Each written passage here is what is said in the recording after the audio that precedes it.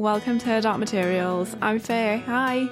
And I'm Rachel, hello. This is usually a podcast where we're reading through and discussing Philip Pullman's His Dark Materials novels, a chapter at a time, spoiler free. But in this very special episode, we are talking to Jane Tranter, the executive producer of the His Dark Materials TV show.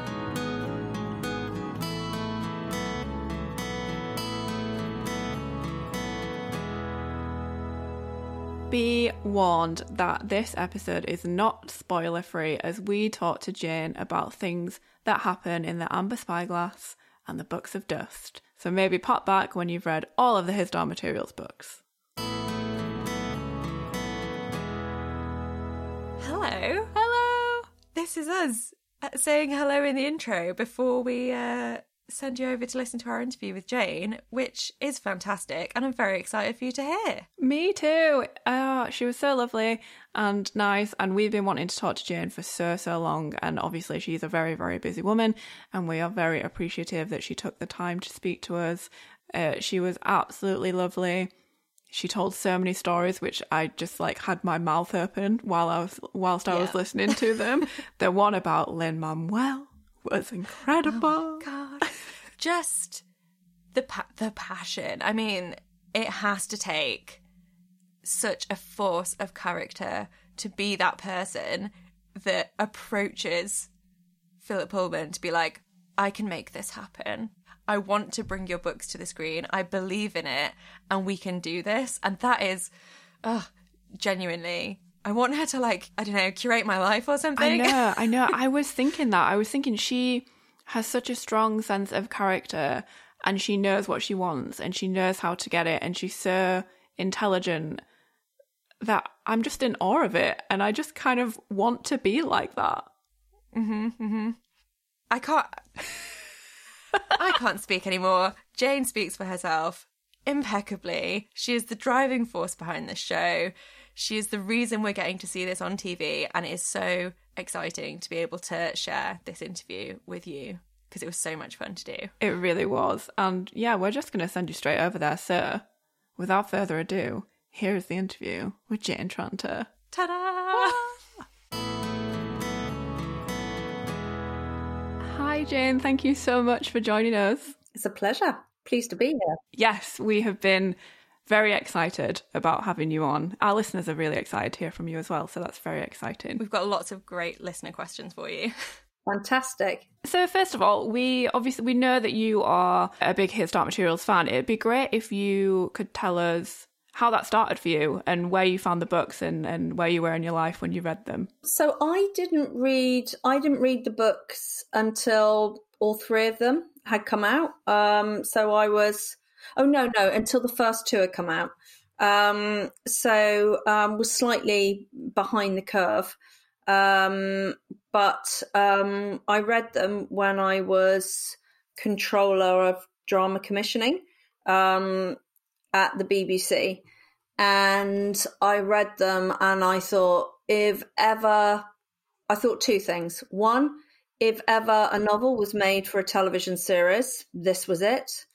And I must have it for the BBC. And I thought then what I continue to think, which was really my ruling passion, if you like, from the moment of reading them to the moment of being able to be given permission to do them, which is these are characters I want to spend time with, which for me is an absolutely critical thing. But in any adaptation that you would do, or any original piece, but particularly an adaptation, because you have a chance to have a sense of the complete overview of the lie of the land before you start. And I think particularly on a piece as ambitious as this one, what I asked all of the the HDM squad, if you like, who came on early and have stayed the whole journey through, Joel Collins, Dan McCulloch, Russell Dodgson, and the writers, obviously, was, do you want to spend the next 5 years with these characters? Because that's really how long it's going to take us. And if the answer to that is in any way a not so sure, then don't do it, because it's going to be kind of like a big, huge commitment. But you get a sort of spidey sense for these things as to where you really want to spend your time in the real estate of television. And I just knew immediately. I read those books. So I read them when my kids were very, very young. And I'm glad it took me this long to make them, because it meant that by the time I made them, my kids could, be part of that process. So that's where I was in my life. But yeah, like everybody, it's a moment, isn't it? Where were you? What were you doing? What were you thinking when you first read His Dark Materials? Absolutely. Yeah. I suppose kind of there you gave us an introduction as to like what it was that kind of sparked your passion to bring His Dark Materials to the TV. And quite a lot of our listeners, and us definitely, don't necessarily understand a lot of the inner workings of how the TV game works. So I'd love it if you could just kind of explain your role as the executive producer and what that journey's been with this series. So the role of an executive producer in television can change from project to project. So I don't work in the same way as an executive producer on everything that we've executive produced at Bad Wolf or at other times in my life. But on His Dark Materials, I would say that I am maybe the backbone of the project. I'm not claiming to be the brain or the stomach, or certainly not the legs. I think the heart of the project is shared by many. I wouldn't claim to be that, but I think perhaps I am the piece that holds it together, and the piece that must be unbroken no matter what gets dropped on top of the project. I was certainly the initiator of it, in terms of waiting to get the rights. I waited a long time to get them. And I've taken the responsibility of being given the opportunity to adapt these books really seriously, which is why I don't claim to be the backbone for any sense of that's how incredibly important or grand I am, but because it's really my responsibility. I asked Philip, and he entrusted me with those rights.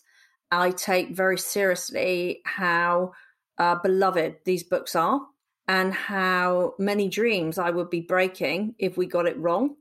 And I also took very seriously the desire to open up these stories to the many who hadn't come across the books yet, or who perhaps had heard of the books but hadn't quite had the courage to read a trilogy.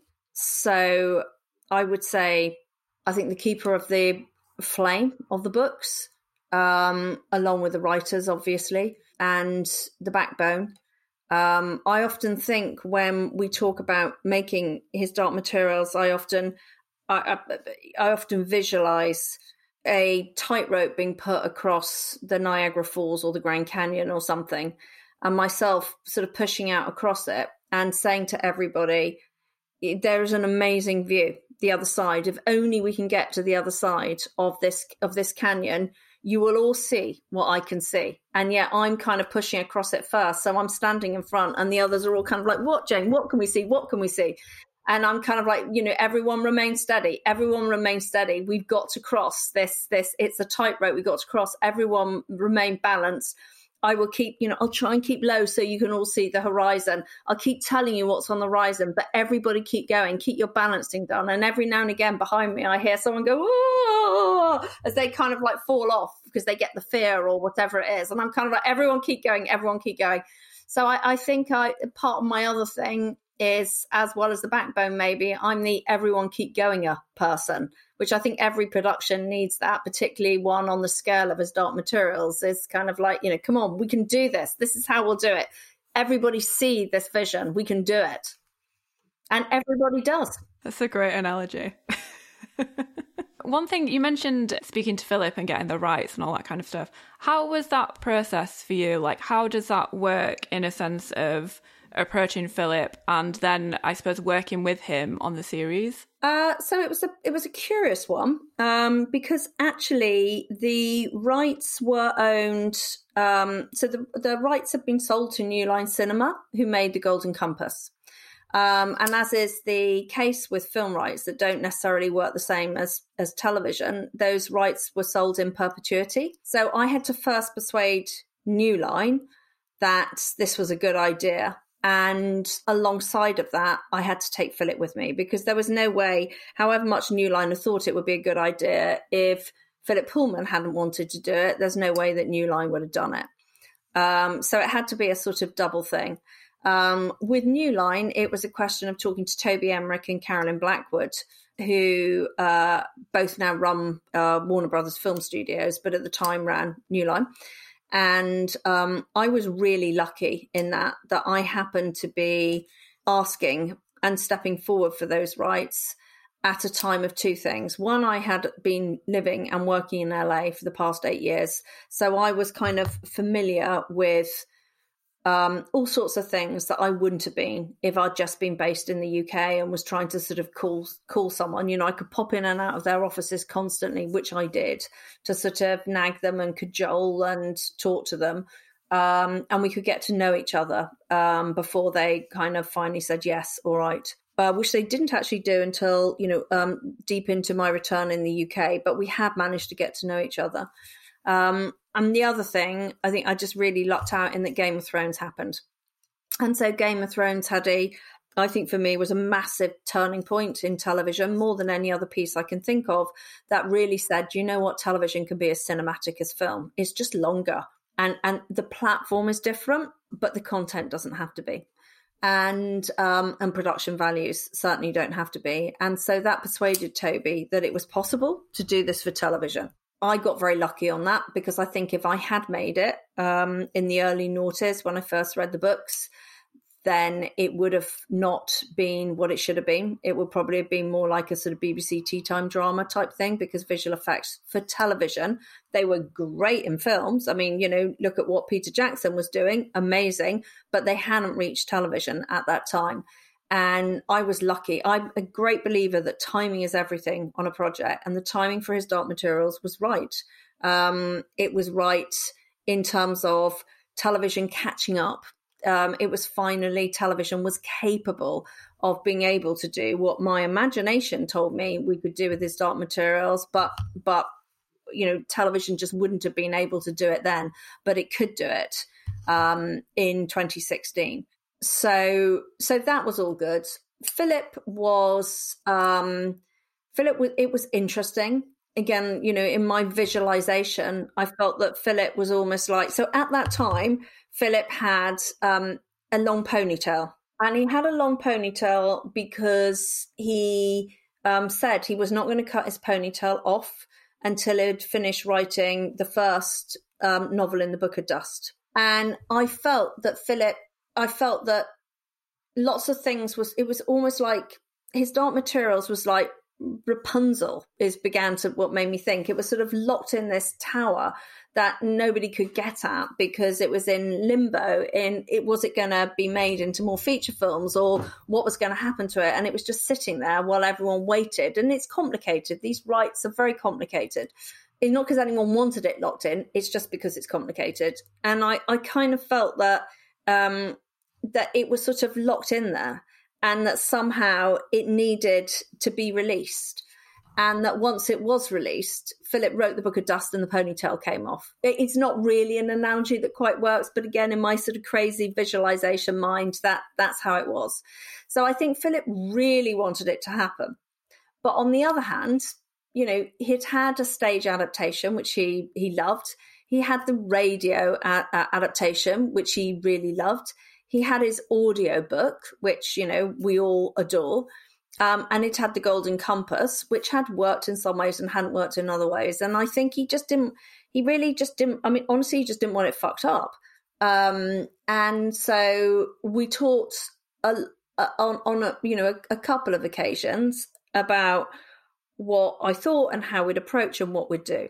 And Philip always says that he was prepared to let me do it because we spent a whole conversation without ever mentioning the letters CGI. It never occur to me that I hadn't spoken in those terms, because we were only talking about Lyra and Will and demons and characters and story. resonance and relevance and all of that good stuff. And so it never occurred to me to talk about all the stuff which, frankly, I was completely ignorant of, which was, okay, we got the rights. Now what do we do? And all I knew was that there would be very talented people out there who would help me with that once we got to that point.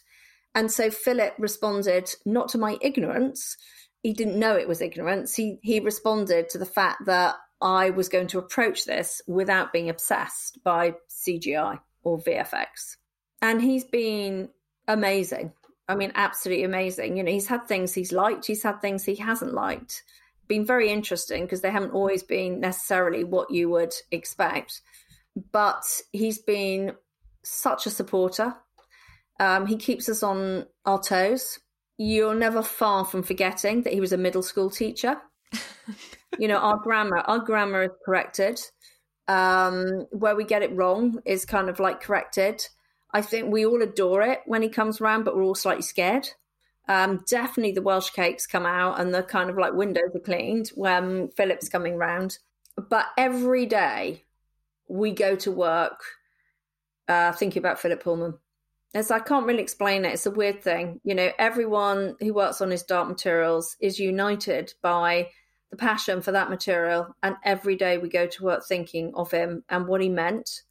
And we have to be quite brave because sometimes we can think, okay, we think we understand what he meant, but we're going to do it differently because we think this will look better on screen. Like the alethiometers, clearly not in that sort of square cigarette case that Joel brilliantly made for it. It feels really, really right now, but we went with that leap rather than just presenting around a alethiometer because we thought it would feel more distinctive, it would feel more modern. It felt like there needs to be a case for the alethiometer to carry it in. We didn't want something which felt quite so traditional. There was a very mid-century kind of feel to season one, and that alethiometer felt more in keeping with it. So we had to sort of show it to Philip Pullman it was in a form of sort of grey plastic at the time, the sort of mock-up kind of like prop to show him. And you go with that with kind of like hoping that he'll go with something which is not a direct like for like, which he did. Amazing.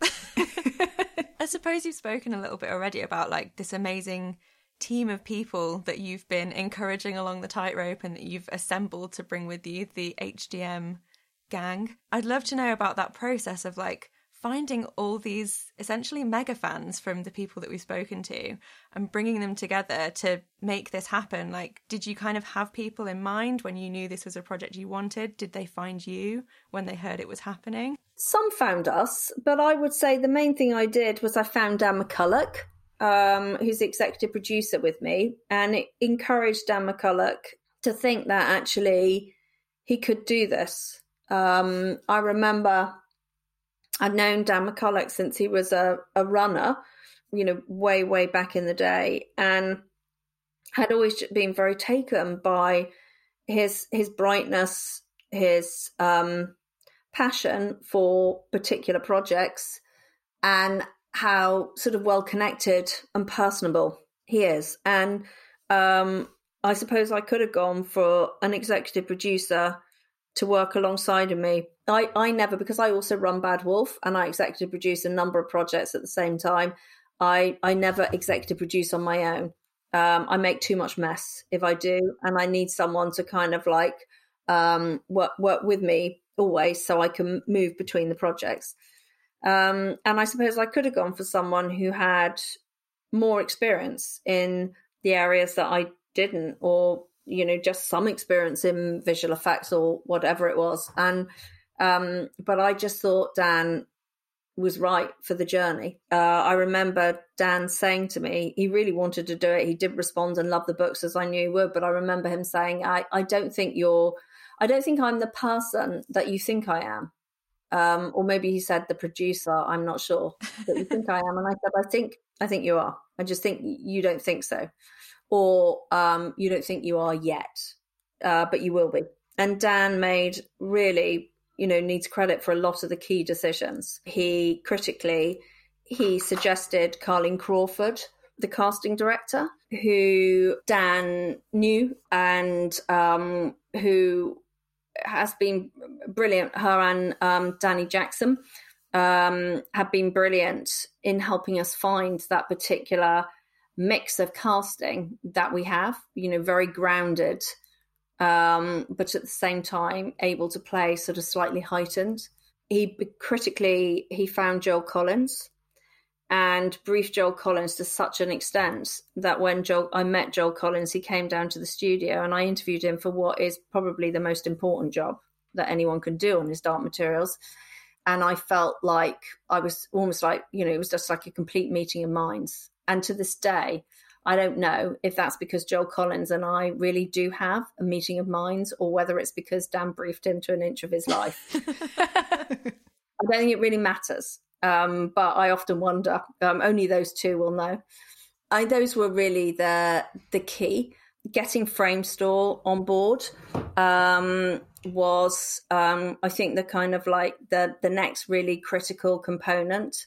We met a number of different visual effects companies.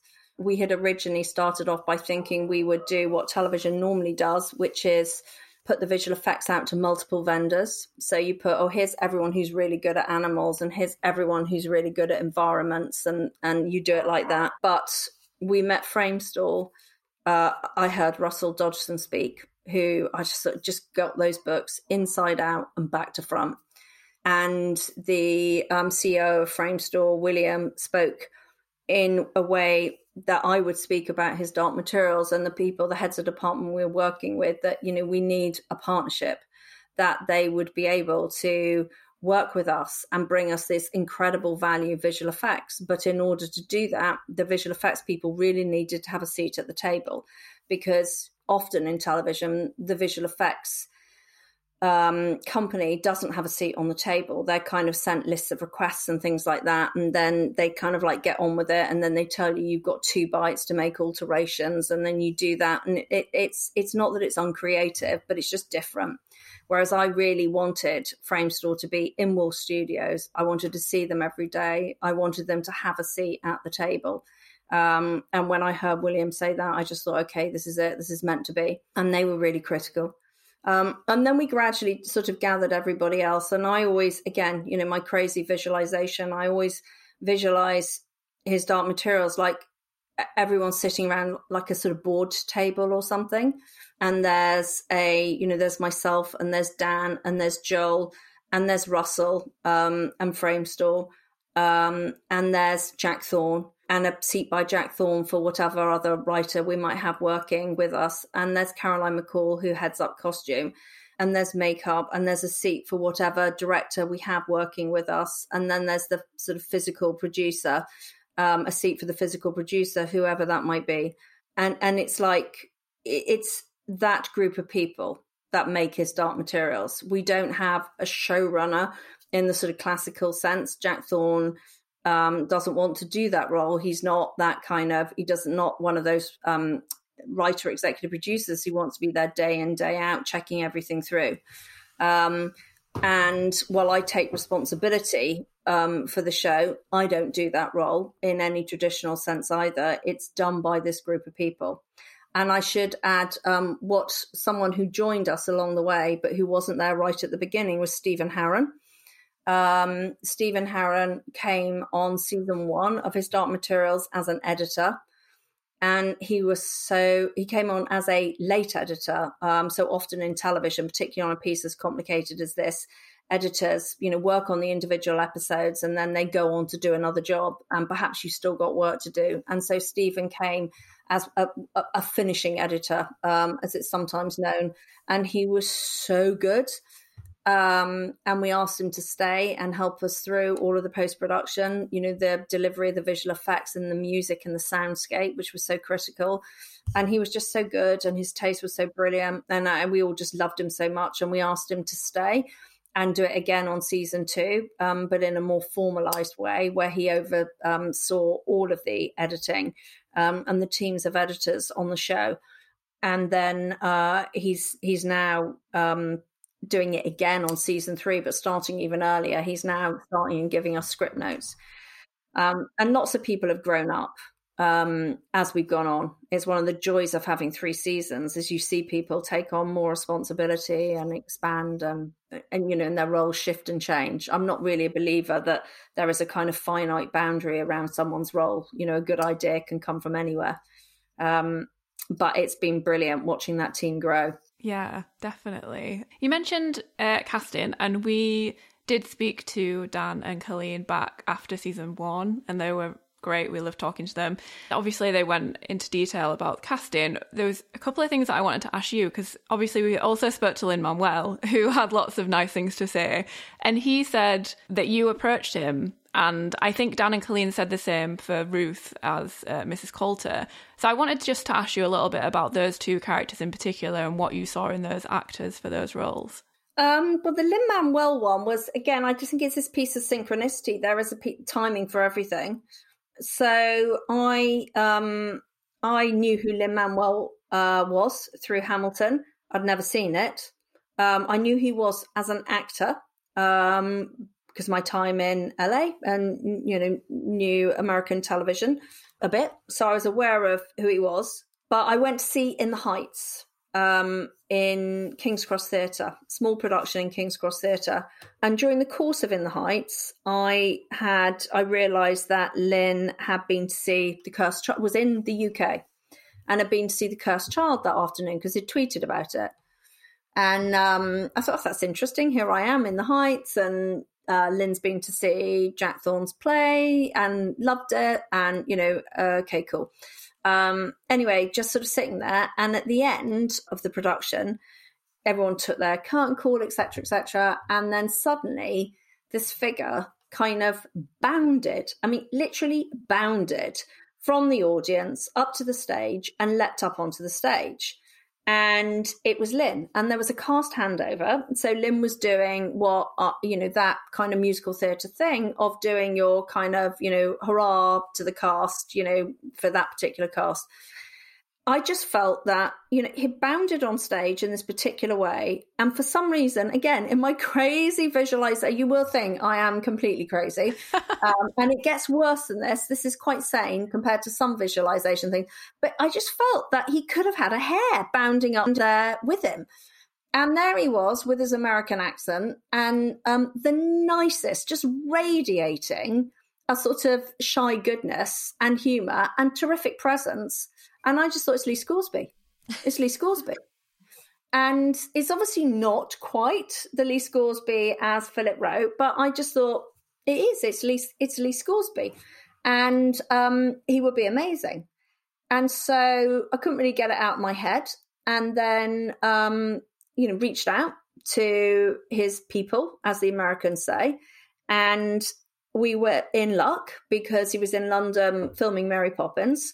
And we were also in luck because he adored the books. So he met us on December the 13th, 2016. 2016, or was it 2017? 2016, I think. And we had dinner opposite where he was staying with Jack, who was very ill, and Dan. And we said, we want you to be Lee Scoresby. He literally said, almost as he sat down, I'm up for anything. And honestly, I'll play anything. And we said, well, we were thinking Lee Scoresby. And he was kind of like, oh my God, And that was that. And he just stuck with us. And we kept kind of like saying, filming's nearly coming. And he held his dates. And then he just came along and he was just he was just brilliant. He is Lee Scoresby now. Absolutely. That's an incredible story. I know. I think you just have to read the sort of runes. You have to, look at what life is telling you. I think sometimes these things are really intuitive. And we just got very lucky that Lynn was there in London. I might have felt exactly the same, but missed the thought of Lynn, or he hadn't been in London and it would all just feel too much. In fact, he was in London and loving the UK with his family, so was happy to kind of like come and move them all to Cardiff. Eventually. Ruth was different. So I knew Ruth already. I had worked with her, way back in the day at the BBC. And Ruth was different because she hadn't read the books before. but was very intrigued. And as soon as she began reading Mrs. Coulter, I knew Ruth would just completely get the shape of that character. And she did. And Dan and I met her, and, a couple of times and talked with her about the part and the production. But I never really wavered from thinking that, Mrs. Ruth Wilson was Mrs. Coulter. It was, who else could glitter like that? Who else would so relish playing someone so bad, but play them so good all at the same time? I mean, outstanding. We do love Ruth. We do. I will say, I think everybody knows this about me now, but when I first read the books, I kind of glossed over Lee Scoresby a little bit. And then when I saw Lynn play him, I was like, okay, this is clicked into place for me. And yeah, he was, along with Ruth, was definitely my favourite character of the adaptation. He just did such a great job. He's amazing. But I think it's one of those things, when you cast for an adaptation, I always say you have to cast for the spirit. You have to cast for the essence of the character. Because if you cast for, well, they say you've got long blonde hair, so therefore it has to be long blonde hair. Or you say they've got a grey grizzled beard, so it has to be grey grizzled beard. You can end up casting for the way someone looks, as opposed to for the way someone is. And I don't think, weirdly, you could spend all of your time straining to get an actor who looked like the description, but who was nothing like the part. And so you really have to know the characters of the book inside out and back to front to be able to do this, I think.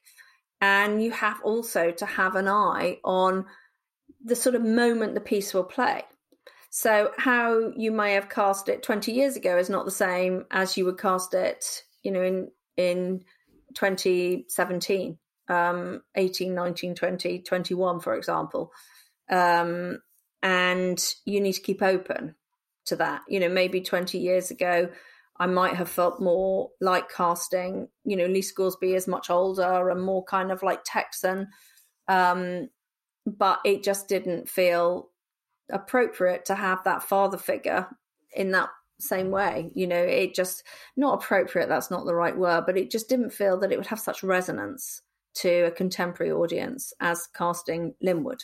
I guess I have a question about the feel of the piece, really, because the books, a lot of us come to them when we're younger and we really get entrenched in the kids' storylines, and it is such a beautiful, magical tale for children. And then there are a lot of these like parallel storylines and themes that are a lot more grown up, that as we read them, as we grow up, we kind of pick them out more and they resonate with us differently. And the TV series has done such a great job of being at that like perfect Doctor Who time slot and being so entrancing to children and yet capturing the grown-ups' focus. And I'd love to kind of just have a conversation around that and like what you felt was important to draw in the kids and the parents and the way that you've pulled those themes through the show. Well, I think the main thing we did was adapt the totality of Philip's books and are continuing to do so. So if you do that, then he's done that already. He's laid it all out, that his novel exists on many different levels, on which the surface level is the most amazing, exciting adventure story for a young girl and a demon who takes on the form of many different forms of animals. And she has incredible and wonderful adventures and gets into dangerous situations but survives. And what's not to like about that? And you've got to make it work on that kind of, rock and roll kind of, roller coaster Lyra, and then Lyra and Will ride, of course. But then underneath that, there are many different things going on.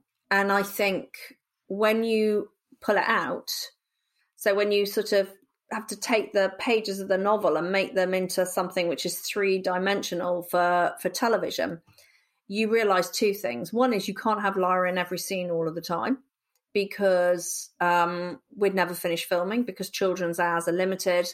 And even an actress as mature and amazing as the extraordinary Ms. Daphne Keane would not be able to handle that, and we'd still be filming it today. So the first thing we had to do is, we had no choice, even if I wanted to do otherwise, which I did not, but we had no choice but to pull it out and think, all right, well, what do we juxtapose around this is one thing. The second thing is that in the book, the narrating voice can explain all sorts of things to you. They can give you a bit of background on the Magisterium without leaving a scene, which is all about Lyra. They can give you further information about Dust without actually leaving a scene in which it's Lyra's there.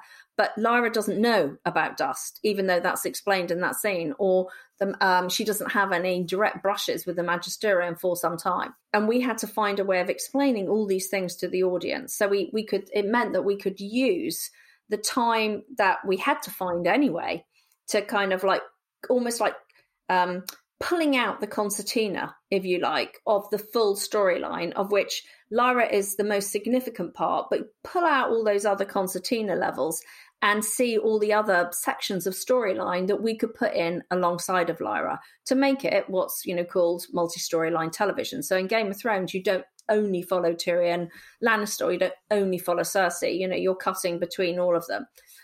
As the trilogy goes on, Philip does more of that, but obviously Northern Lights is very Lyra focused. And we knew we would be doing more of that in Southern Life in the Amber Spyglass. So we made a decision to concertina out and do multiple storylines and follow Mrs. Coulter on her own. For example, follow the Magisterium on their own, for example, and do that without Lyra, so that we could begin to explain and expand on other things. And so once you do that, that automatically gives you more layers, if you like, to what you're doing, other than the sort of rock and roll roller coaster ride of Lyra Belacqua, then Lyra Silvertongue. And then there's the really nuanced bit to consider, which is that in the novels, Philip can have very, very dark things, and does have very dark things happening to Lyra and to Will. But there is something very comforting about Philip's authorial voice and the way he calmly places his prose, which means that you can sort of get away with these things happening without it really freaking everybody out. But when you bring it to the screen, we haven't got that calm authorial voice. We've got to show a bear fight, which is a proper bear fight. We've got to show Lyra in genuine danger. Roger's going to die. People are going to get spected. And so how we do that in a way that kind of signposts to an audience that this stuff is going to happening, so that the younger viewers, or viewers who are more likely to be sort of, want to watch but are more likely to be triggered in a not good way by these things, how you signpost it, how you couch it, how you basically take them by the hand and lead them through some of the sort of darker valleys, if you like, of the piece, is something we're always aware of. And never more so than when we tackle the Amber Spyglass, which is obviously the darkest one that there is, and then some. But I think that it's almost like that is Lyra's journey. In book one, Lyra starts in Oxford in a kind of safe, comfortably numb, cozy place, if you like, even though she's gradually learning the dark forces of the Magisterium around, and then she ends up completely on her own in a mountaintop in the middle of some Arctic kind of wasteland, crossing through into another world through a hole that her father's blown in the sky, using her best friend as a giant battery. And it doesn't get much darker than, yes, she's got Pam, but it doesn't get much darker than that. But we can put it together in a way that means we can allow it to feel redemptive and hopeful. And yes, she is cuddling the Zerman, and she's not completely alone. And Pan helps us enormously in those kind of situations and will continue to do so. But it is a responsibility. How do you take the entire audience with you? But I do think that Philip, in a way, he's just on the journey he's on. I mean, look at The Secret Commonwealth. It's one of the darkest books I've ever read, also one of the most brilliant. But, he can do that because he's taken, by the time you get to The Secret Commonwealth, you'll have read the other books and you'll have been gradually taken on that journey and built through to it. Yeah, it's really interesting actually to think about it in that way with Philip and his really calm prose, because I think when because I only read them for the first time a couple of years ago, and I think it's only been since we've been going through them chapter by chapter for the podcast that I'm like, these books are so dark. Like, this is a child going through so much. And it's crazy to think about it in that way. When I first read it, I was just like, oh yeah, cool. I feel calm. I'm great. Philip's looking after me. Yeah. And I think the child bit, I think the age moves around a bit. And we've had to think about that quite carefully. Lyra, over the course of the 3 books, or, our 3 seasons, Lyra is, will be 16 by the time we get to the end of the Amber Spyglass, or during the Amber Spyglass even. And, time in his Dark Materials, Asriel can bend it to his will, and so can Philip Pullman. And I think that it almost, that there is sometimes a slight fudge over how old Lyra is, I think goes hand in hand, I think is fine, because the reader can put themselves in Lyra's shoes in whatever way they need to. And I think it's good that she feels so much older by the end. I mean, after she's been through all those experiences, it would be impossible for her not to. What we had to be careful of is on our television, how do we show that in our television adaptation? And that's why I managed to persuade the BBC and HBO to give us the first 2 seasons to do within a 12-month period of each other, so that we kept our young actors as kind of like age continuous as possible, and then break between season 2 and season 3 to allow them to grow a bit older. You wouldn't normally ever turn around a show this size within 12 months. I mean, it literally, I think we all had sort of post-traumatic stress in some ways. I shouldn't use that word lightly, but we felt like season 2 had almost been ripped out of us. It went so fast because we were post-producing season 1 while prepping season 2. And then post-producing season 2 in lockdown. And there's something amazing about season 3 because we were also able to start writing season 3 during lockdown.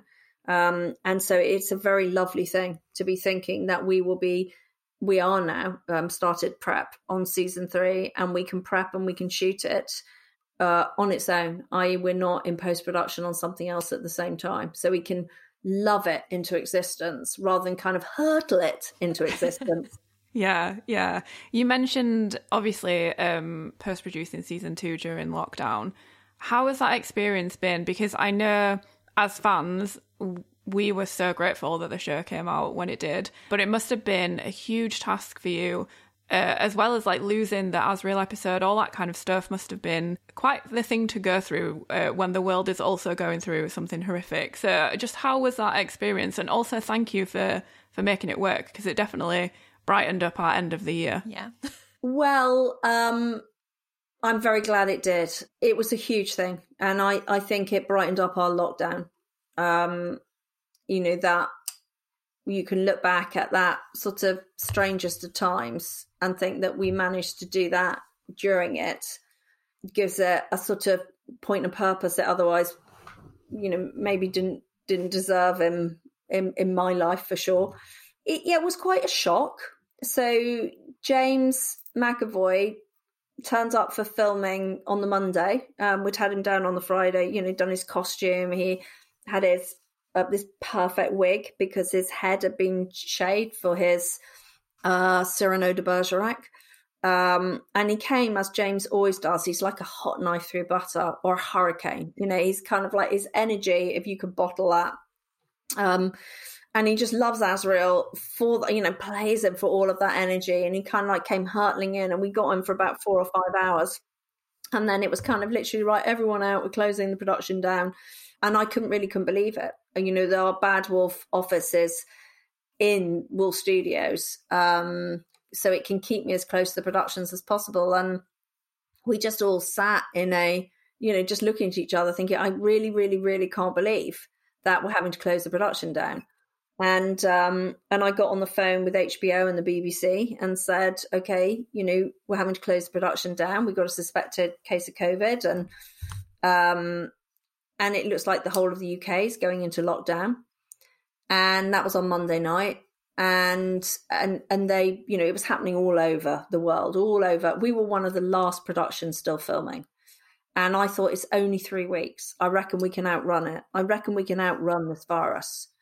And it was already beginning to be, you know, every hour another production kind of closed down. And we can do it. We're in a studio. I'll just shut the doors. You know, it was just literally like anything.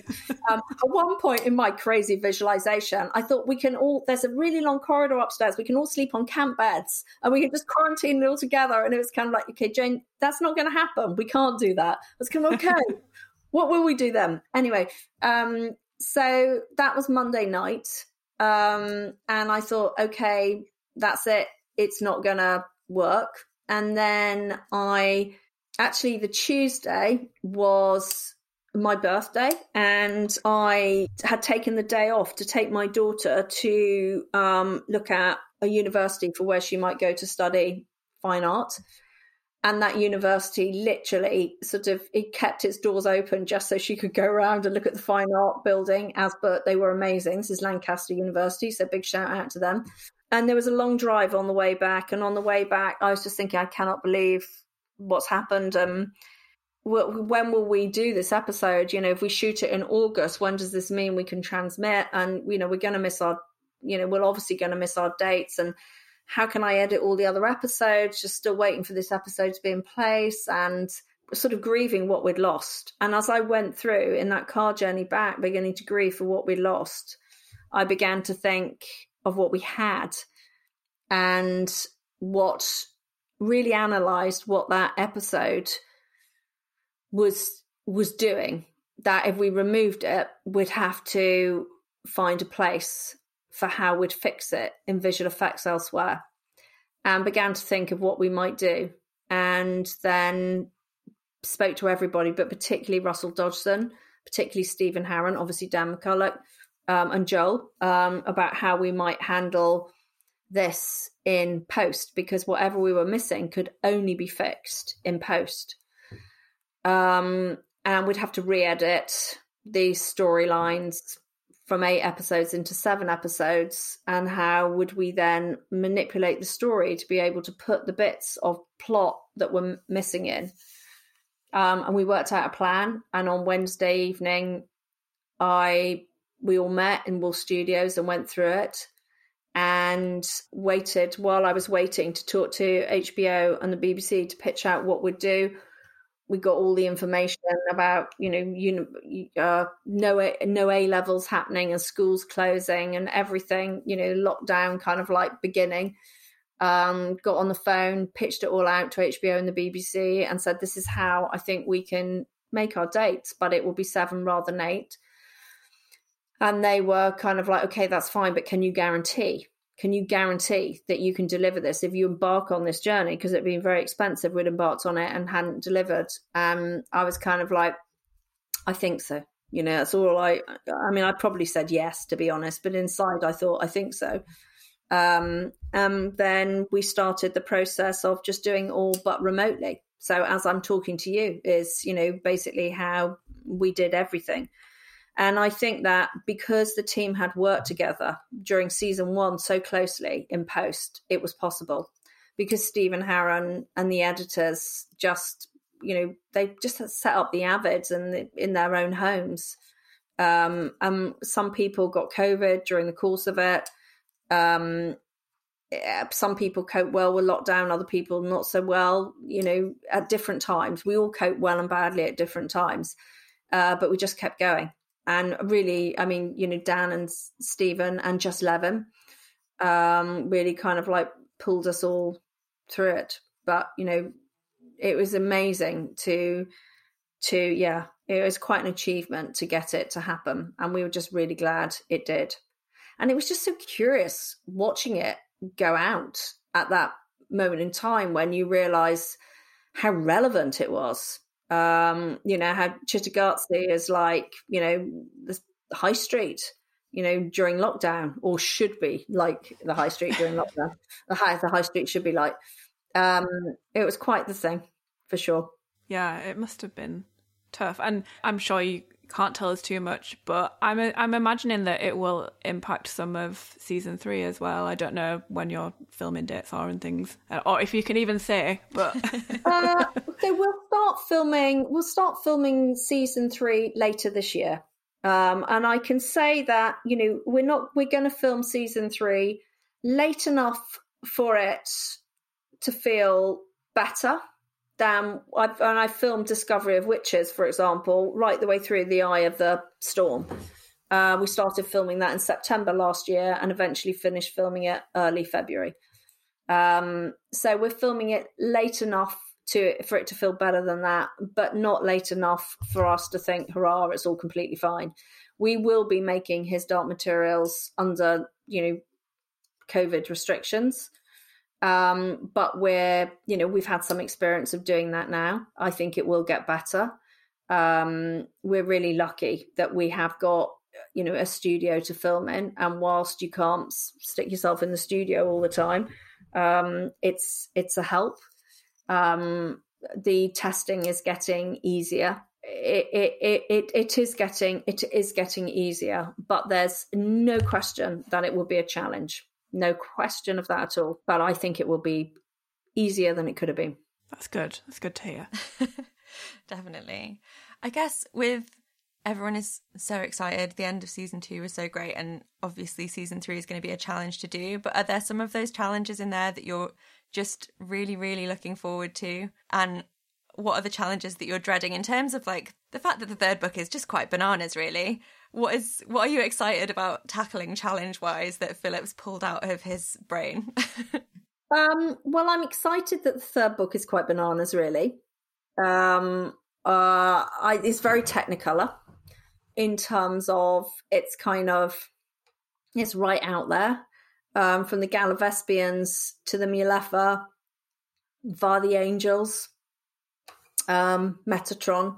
It's. I think the challenge will be allowing those elements to feel properly fantastical, but keep everything grounded at the same time. So the Galavespians, for example, are fierce warriors and need to be taken very seriously. And the Mulefa are, got very heightened sensibility and sort of poetry to them. And we need to lean into all of that. And the Angels, the voice of Baruch and Balthamos is very human, despite being celestial. And we need to lean into all of that. So I think it's about ensuring that we both allow the piece to really lift in the third season and perhaps take the brackets off perhaps some of the crazier elements of fantasy more than we have done in season 1 or season 2. Just let it be a tiny bit more, but at the same time, ensure that it feels really grounded. Asriel's Republic, that sort of camp that he builds where he gets it all up together really quickly. We've had to really think through that carefully. And whilst Philip will always says, you don't build castles in the air through logic. That's right in a book. But in television, you can't just go and here it is. There's no logic to it at all. You have to kind of like, unfortunately, I wish you could, but you can't. So we have to think our way through, well, how has he done it? And what does this mean? And how does it grow bigger during, the course of the season? So every single solitary one of those challenges, I think we all just revel in. And I think, we got some confidence. We were tentative about the witches in book 1, which is partly because by the time we got to the arrival of the witches in book 1, we were kind of overwhelmed by sort of bears and severing and lots of other things that were going on, and we said, okay, right, we'll really deal with those in season 2, and so labored through how we can really make these witches work in season 2. And I think we've done a bit the same with the Angels. We kind of like have given a nod to them in book 2, whereas Philip gave them more space in book 2. And we've really, I'm a great believer in kicking a problem down or challenge sometimes down the road if you can, because you just give yourself time to really think about it. And so I'm really looking forward to seeing the angels in all their different forms come to life. I don't know, just the whole of the Amber Spyglass is a challenge. And, you know, it's a love story as well. So that's a challenge. You know, in the middle of all of this craziness, we have, you know, many different love stories going on. The love story between Lara and Will, the love story between Mrs. Coulter and Lara, the love story between Azriel and Lara, to some extent the love story between Azriel and Mrs. Coulter in a gentler kind of way. You know, there's a lot of loving going on. Yeah, absolutely. When we put out questions, a call for questions for you, Jane, a lot of people, including us, wanted to know if you would be interested in adapting the Books of Dust as well. Obviously, quite far down the line. We actually spoke to Daphne about this, and we were saying how interesting it, because we asked Daphne if she would like to play Lyra when she's older. And it's really interesting because Daphne will by the time that happens, if it ever does, she'll probably be at an age where she could play the older Lyra whilst playing the younger Lyra, which is so cool. Like, it's not really something that you see very much in TV. So yeah, what are your thoughts? Would you be interested in doing that? I would absolutely adore to adapt the Book of Dust. Absolutely love to do it. I think telling some of that early story, the origin story of Lyra, Azriel, Mrs. Coulter, is brilliant. Introducing the world to Malcolm, what a privilege that would be. But The Secret Commonwealth, I mean, that book is everything. It would be just the wildest ride. I mean, that's an insane amount to bring to the screen, much bigger than any of the others. So yes, I would absolutely love to do that. It's such a great and rare opportunity to revisit a beloved character that you know as a child and a teenager when they're grown up and have had to process some of that trauma of their first adventure. Well, I think it's part of the reason that made Game of Thrones so sticky for an audience, is you saw those Stark kids grow up, and we'd have just done a similar, you know, we'd have just seen Lyra grow up in a very different way, obviously, but it's the same. I know we touched like a little bit on, kind of bringing us way back again there, touched a little bit on the witches, and we could definitely feel that in season 2 there were a lot more conversations coming through with a lot more focus on women's stories and a lot more of a kind of feminist focus kind of coming clear in the second season. And I just wondered if there's anything that you'd like to speak to in that, because we just love to see those stories piecing out, and you could just tell that there are a few more women in the writers' room as well, which was great to see. Yes, so I think that, I mean, that's been one of the wonderful things about adapting these novels is pulling some of the threads of the characters that Philip lays, and just maybe pulling them a little bit more strongly than perhaps Philip did. So in season 1, Mar Costa goes to the north, you know, and she doesn't go as a nurse. She goes as, you know, on exactly the same footing, you know, that all, as the Egyptians at some points thought, she goes on the same footing as everybody else. And we play Mrs. Coulter trapped by the patriarchy, which was absolutely something that is there to be read. You know, she's called Mrs. Coulter. Everybody else, Lord Azriel and Sir Charles Leitrim and Lord Boreal and everyone else has got this title, and she's Mrs. Coulter. And Jack, you know, laid the foundations for that. And then our Francesca and Sarah and Namzi and Lydia really went for that too in season 2. And we are further pushing into that with our writers on season 3. So we got 3 writers on season 3. 2 of them are women. Obviously we have Jack, and it's been, you know, it's just been a great pleasure to be able to give voice to some of the female characters more strongly in our adaptation. I can't even say it was a massively, here, this is what our agenda is going to be. It's just, it wouldn't have felt authentic, keep coming back to that word, or, you know, in when we were adapting it, if we didn't do that. And I just couldn't help it anyway. Yeah, fair. This is quite a quick question, but do you have a favourite character overall? No, I can't say I do. As a mother of twins, I can tell you that comparisons are odious, and it is possible to love without having a favourite. So I don't have a favourite character, but I can say that I am, and this is not the same as having a favourite, but I am particularly fond of Will.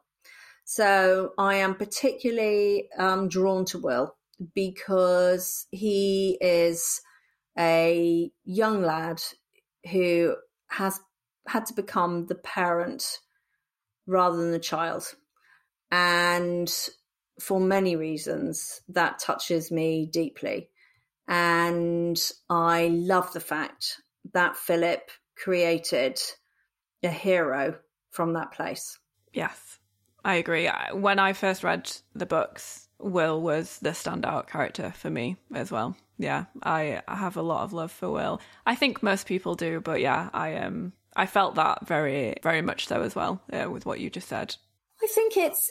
I mean, partly because he comes from our world, and that kind of brilliant thing that Philip does in the start of book 2 to not only start, from a completely different perspective, but to start with a murder story, but to start in our world and kind of like sort of center the drama. And so you can't help but be drawn to him for all of that. But it's more than that. It was just such a great place to grow a hero from. Definitely. I can remember picking up the second book as a kid and being like, who's this? Where's Lyra? What, am I reading the right book? What's going on? Yeah. And I love that. But I also love the way in the TV series you've tackled it by bringing Will's story in so much sooner. I remember the episode where we first see Will and like texting Faye immediately and being like, what are they doing? But that was so exciting as a fan of the books to see that. And I wonder if there's any other little surprises there that you're particularly proud of. That one was probably, that one was one of the scariest things I've ever done, actually. But once we'd done it, I could really feel it worked. And then it was a question when I watched it go out live with you all, and people were kind of, what the fuck's Boreal doing? It's kind of like, it should be happening yet, kind of. And I was just thinking, just wait. We put just enough in each episode to make people think, what's going on? And then to kind of like connect those stories and to get entry to Will via a character we'd already seen in Lyra's world, and just then see everyone's reaction once it finally landed, and to see that we could, properly play out Will's backstory was just a real joy. But it was really scary because we shot all of season 1 without shooting that section and without really writing that section either. And we didn't shoot that section because we hadn't cast Amir. We were having to wait for Amir to become free. And also, to be blunt, we'd run out of time. So it kind of like, it suited to kind of like, wait. And so we had to edit the episodes thinking, well, at this point we'll cut and at this point we'll cut, and then try and really precisely shoot it and write it to fit in those moments, which was really tricky. And what if it hadn't worked? What if it hadn't worked? But it was really nerve-wracking. But it did work. I believed in two things. I believed, one, in the sheer power of Will's story to just make it work, and how Jack would tackle that. And secondly, I believed that if you give an audience the scent of something intriguing and slightly thrillerish, then you can take them by the hand and lead them to a place they're not really sure where they're going. And so it was really, as we were cutting everything together and we began to see the shape of Boreal and how he was coming out, and I said, Boreal will take us through. He goes anyway. So Charles had obviously been, Boreal / Charles had been crossing through the worlds for ages to build up the life that he had. So we'll just follow him and he can take us there. Oh, we loved / hated Boreal in the series. He was so great. Such We great loved to hate him. I wanted to ask you a little bit about demons, actually, because I know that it must have been a challenge to bring demons to screen. And obviously, it's kind of one of the biggest parts of His Dark Materials, or people that think about His Dark Materials and the characters in them, you think about demons. And I was wondering if you could speak about how that was to kind of create Pan and all the other demons and the challenges that brought. So that was really the genius of Russell and the Framestore team, ultimately. But I think it was helped by our use of puppets. We used puppets in order to ensure that we got the best possible performance from the kids, so that they had something, proper and live to connect and characterful to connect with. And the puppeteers were so great that they would help create a sense of presence and movement, which we frequently followed in the visual effects, in particular with the golden monkey. The shape of the golden monkey, we often followed that almost to the letter. And it gave, in the really strong character and demon relationships, Lyra and Pan, Mrs. Coulter and Golden Monkey, for example, it allowed them, and Ruth just took this to the absolute sort of zenith. It allowed her to create a performance which was partly what she was giving and partly what she wasn't giving that the monkey was giving. So because human and demon together make up 100% of a character, or maybe they make up 200%, I'm not sure, but certainly they make up the character together. So you can't give everything as the actor, because sometimes your demon is doing it for you. And I think that puppets really helped bring that sense. So we used the puppets, and it meant that, whenever you were watching, we were in the edit, sort of cutting it all together, for months and months and months, we had Mrs. Coulter going up in a lift with, Brian standing there with the golden monkey puppet, until eventually they were taken out and the golden monkey was put in, and I missed Brian. I was kind of like, what's this scene about? Where's Brian? Because you just kind of like get so used to it, or Mrs. Coulter and the golden monkey in her flat when Benjamin is there, and there's someone coming in flying the bird sort of thing, and you just get so used to it because they're so brilliant, because they do it viciously or with fear or however it's meant to be, but they do it with such conviction and commitment that can transfer through. And then what Russell did is Russell literally cast the demons. So we would spend ages kind of like, well, when Pan's an ermine, what kind of an ermine, and how's it going to be, and what size? Because this is how a male golden monkey would be. But do we want it this size, or do we want it slightly smaller, or do we want it like that? And we would look at all the animals, and he would literally cast, and then they would just go and characterize. And that's when, it's not just about having, a cute animal on screen. Demons have focus. They listen, they have personality, and Russell and his team, they just did it all. There was hardly a time. I think visual effects in my industry, everyone's visual effects nightmare is, well, you have a look and it's not really good enough, but the visual effects companies say we've run out of time or money. There was never, ever an occasion where I looked at something and said, well, it's not good enough. And they said we've run out of time and money.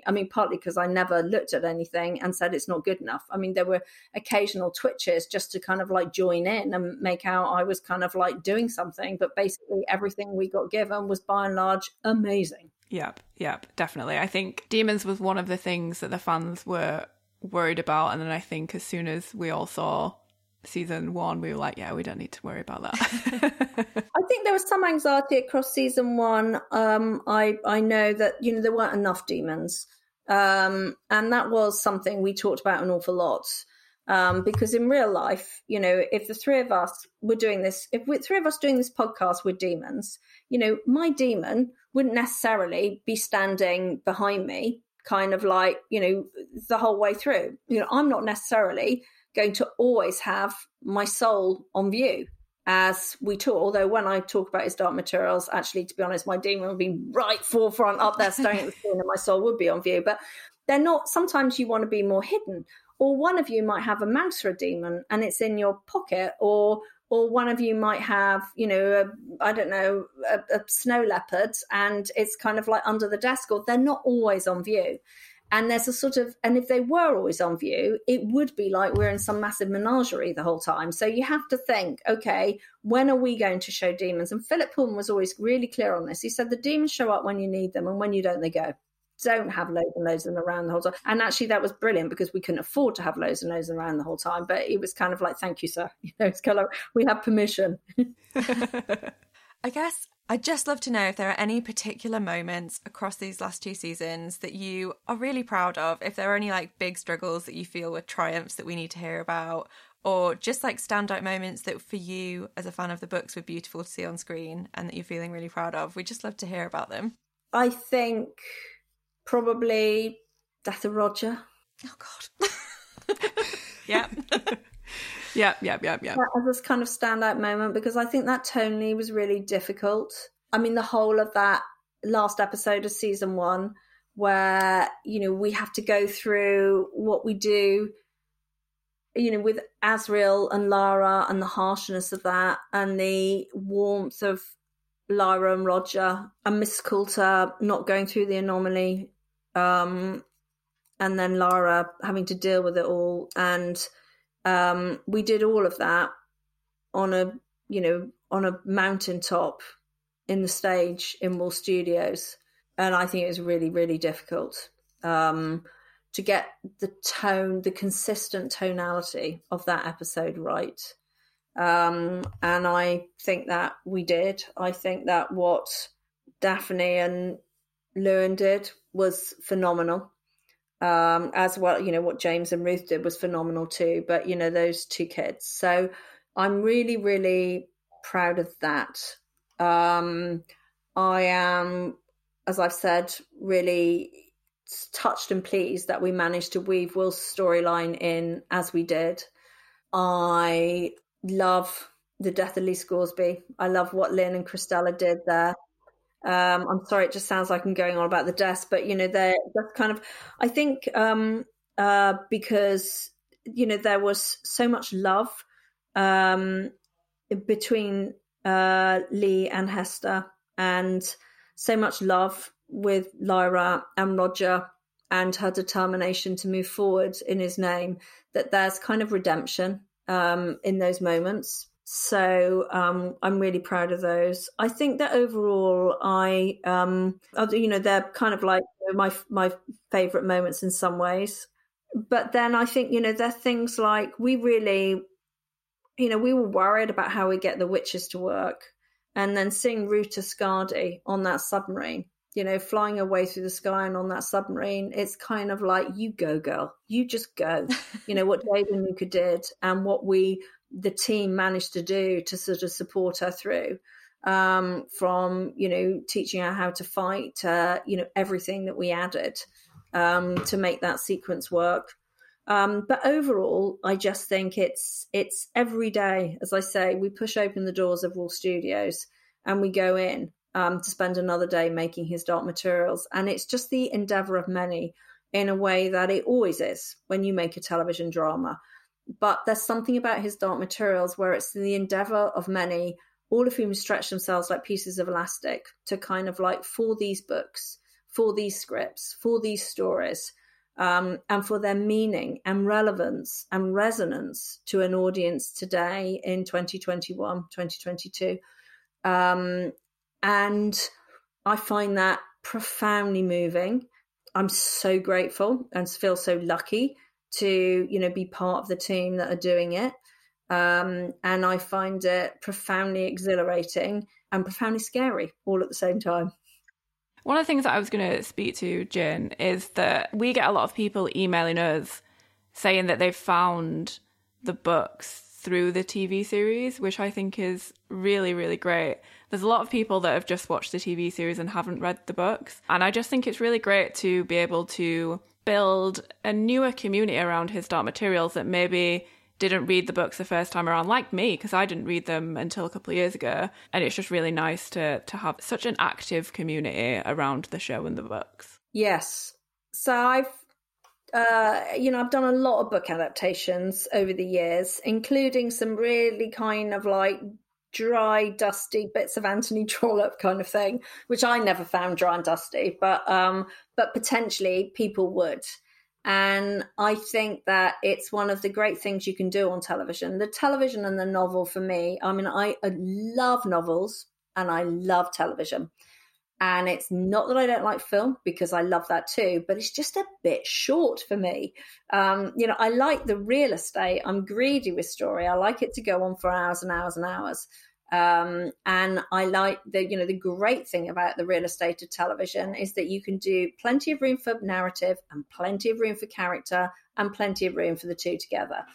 And I think that they're very closely entwined, and novel adaptation suits television. And it has been a great joy over the years to be able to put on the television some books that people might not find for themselves, because why should they? Not everybody's great readers. And often the language can be off-putting, or the period can be off-putting, or the setting can be off-putting. But if they can access the story and the characters and the things it's got to say through television, all to the good. Maybe that will push them back to the books in the case of His Dark Materials, hurrah. But, maybe it won't. But at least they've had some access to it somewhere. I have to say, I recently binge-watched Discovery of Witches and will be listening to the audiobook. So you've definitely done that with another one of your series for me. Very good. Excellent. But I hadn't heard of that at all until the TV series. So again, I just love that it's bringing so many people in. I guess we're kind of running up to the end of time, and we just want to ask you our last 2 questions. Standard HDM questions. You may have heard them before. Now that we're on the subtle knife, we're asking this one, which is, if you could use the subtle knife to cut through to any kind of world, what kind of world would you want to cut through to? Oh, I have not been asked that question before. Oh, I don't want to leave all those people I love. So either I have to take them all with me, or I have to use the subtle knife to kind of cut my way out round and cut my way back again. I don't know. I love our world. I think our world makes His Dark Materials. I think our world has made some of the greatest pieces of art and music. Our world looks up at the stars and dreams. I'm completely content with our world. I'd like to cut all the shit out of it. Let's get rid of COVID. Let's get rid of Brexit. Let's get rid of Boris Johnson. Let's get rid of started it all, etc., etc., etc. So I think I'll probably just cut my way in and out of our world, cutting out the bits that feel a bit shittier. Although, as we all know, you don't get joy without some pain in there somewhere too. But it would be good to go and cut out COVID and Brexit. Let's just start there. Nice. Yeah, 100%. And then, okay, the last question, which I'm sure you've definitely had before. What is your demon? So when I was first asked this question, I felt quite comfortable that my demon was a wolf, obviously. How could it possibly not be? Wolf Studios has got a great big wolf above it. The company's called Bad Wolf. I really like wolves. I think they're great creatures. You can have lone wolves, but they also go in a pack. They kind of look after each other, but they're really proud. They look amazing. They howl really brilliantly. Obviously, I'm a wolf. What a cool demon's that? End of story. And then I realized, as I got asked the question so many times, it made me really sort of think about it. And I thought that, and particularly, I often get asked that question with Jack, whose demon is a woodpecker. And he always goes, there's a woodpecker banging away at my head. And I think to myself, and I can really visualize that. And I begin to think, I am not a wolf. That is what I want to be. And as Farder Coram would put me right on that, quite quickly, I'm sure.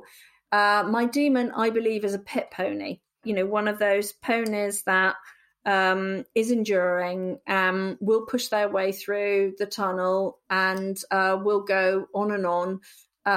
Needs a bit of looking after, and if you look after it, it will love you and it will keep on going. And my grandfather was a coal miner, and I kind of think there must be a bit of pit pony blood in me somewhere. So yes, it's not as glamorous as a wolf, but I think it might be a bit more realistic, to be honest. Yeah, I think both the wolf and the pit pony would have trouble getting across that tightrope that you mentioned earlier. Yeah, true, actually. Yeah, that's true. But it's only a visualization. It's not real. I'd never get across a tightrope. I mean, to be clear, I wouldn't have the guts, but secondly, the minute I was on it, I'd have fallen off. It's only a visualization. And look, they can find a way across that. Well, yeah, thank you so much, Jane, for your time. We really appreciate you joining us. Yes, that's an absolute pleasure. Thank you both very much. Thank you so much for all the amazing podcasts and tweets that you do, and your enthusiasm and the way that you tackle it, and the particular angle and attitude you come at things is really marvelous and very inspiring. So thank you to you both. Thank you. That's so kind. Hopefully, if you'll pop back after season 3's done, we'd love to chat to you about that. Definitely, will do. All right. Thank you so much. Thank you both so much. Bye. Bye. Oh my God. I feel like whenever we come out of interviews, one of us says, oh my God. But oh my God. Oh my God. Oh my demon. Yes. Yes. That was great. What amazing stories. Feeling like I need to go and have a little cry because I'm so happy. What a joy to speak to Jane. Thank you so much, Jane, for your time. This was incredible. And I'm so excited for season 3. Me too. Also, I wish that you all could have seen mine and Rachel's faces when Jane was saying all those nice things about us at the end. We were just... I just died a little bit. Yeah. We're dead now. It's like, we can't do this anymore. R.I.P. us. I'm just kidding. We definitely can't do this.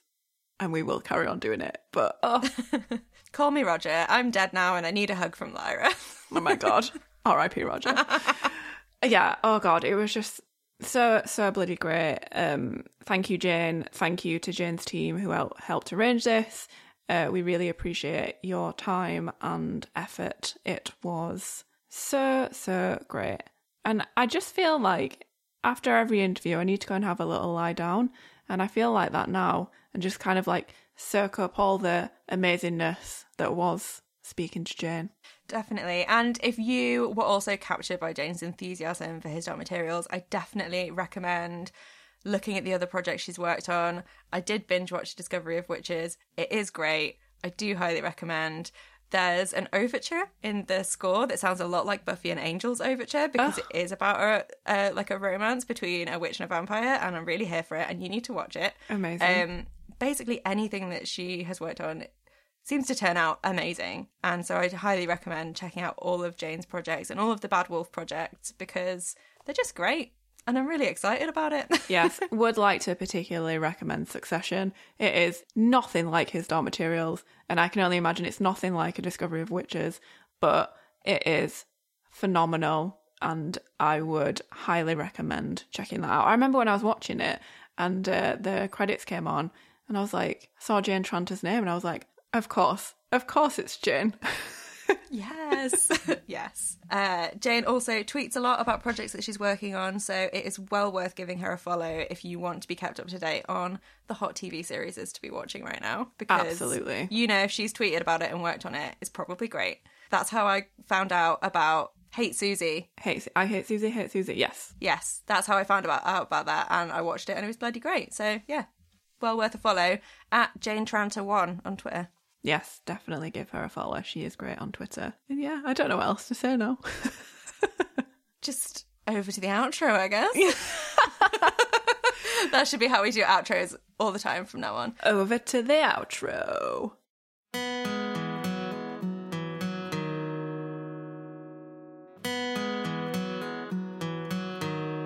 Thanks so much for listening to this special episode of Her Dark Materials. You can find us on Twitter, Instagram and Facebook at HDMpod, and you can email us at herdarkmaterialspod@gmail.com. You can also visit our website at hdmpod.co.uk.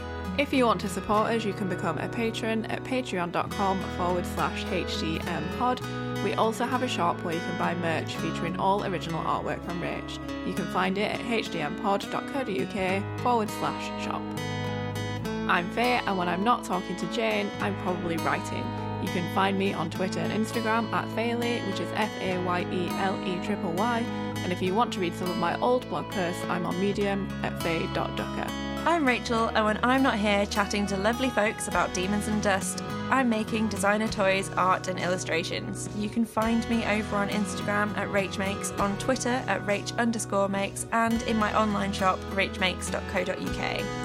A huge thanks to Jane for her time and to her team for helping us set this up, and a big thanks as always to Johnny Knott for his musical stylings. And don't forget, Keep telling stories, and all will be well.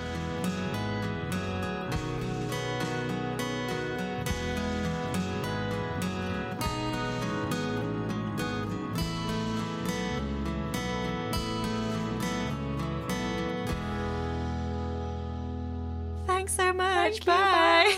bye. Thank you, Jane. Yay. Thank you.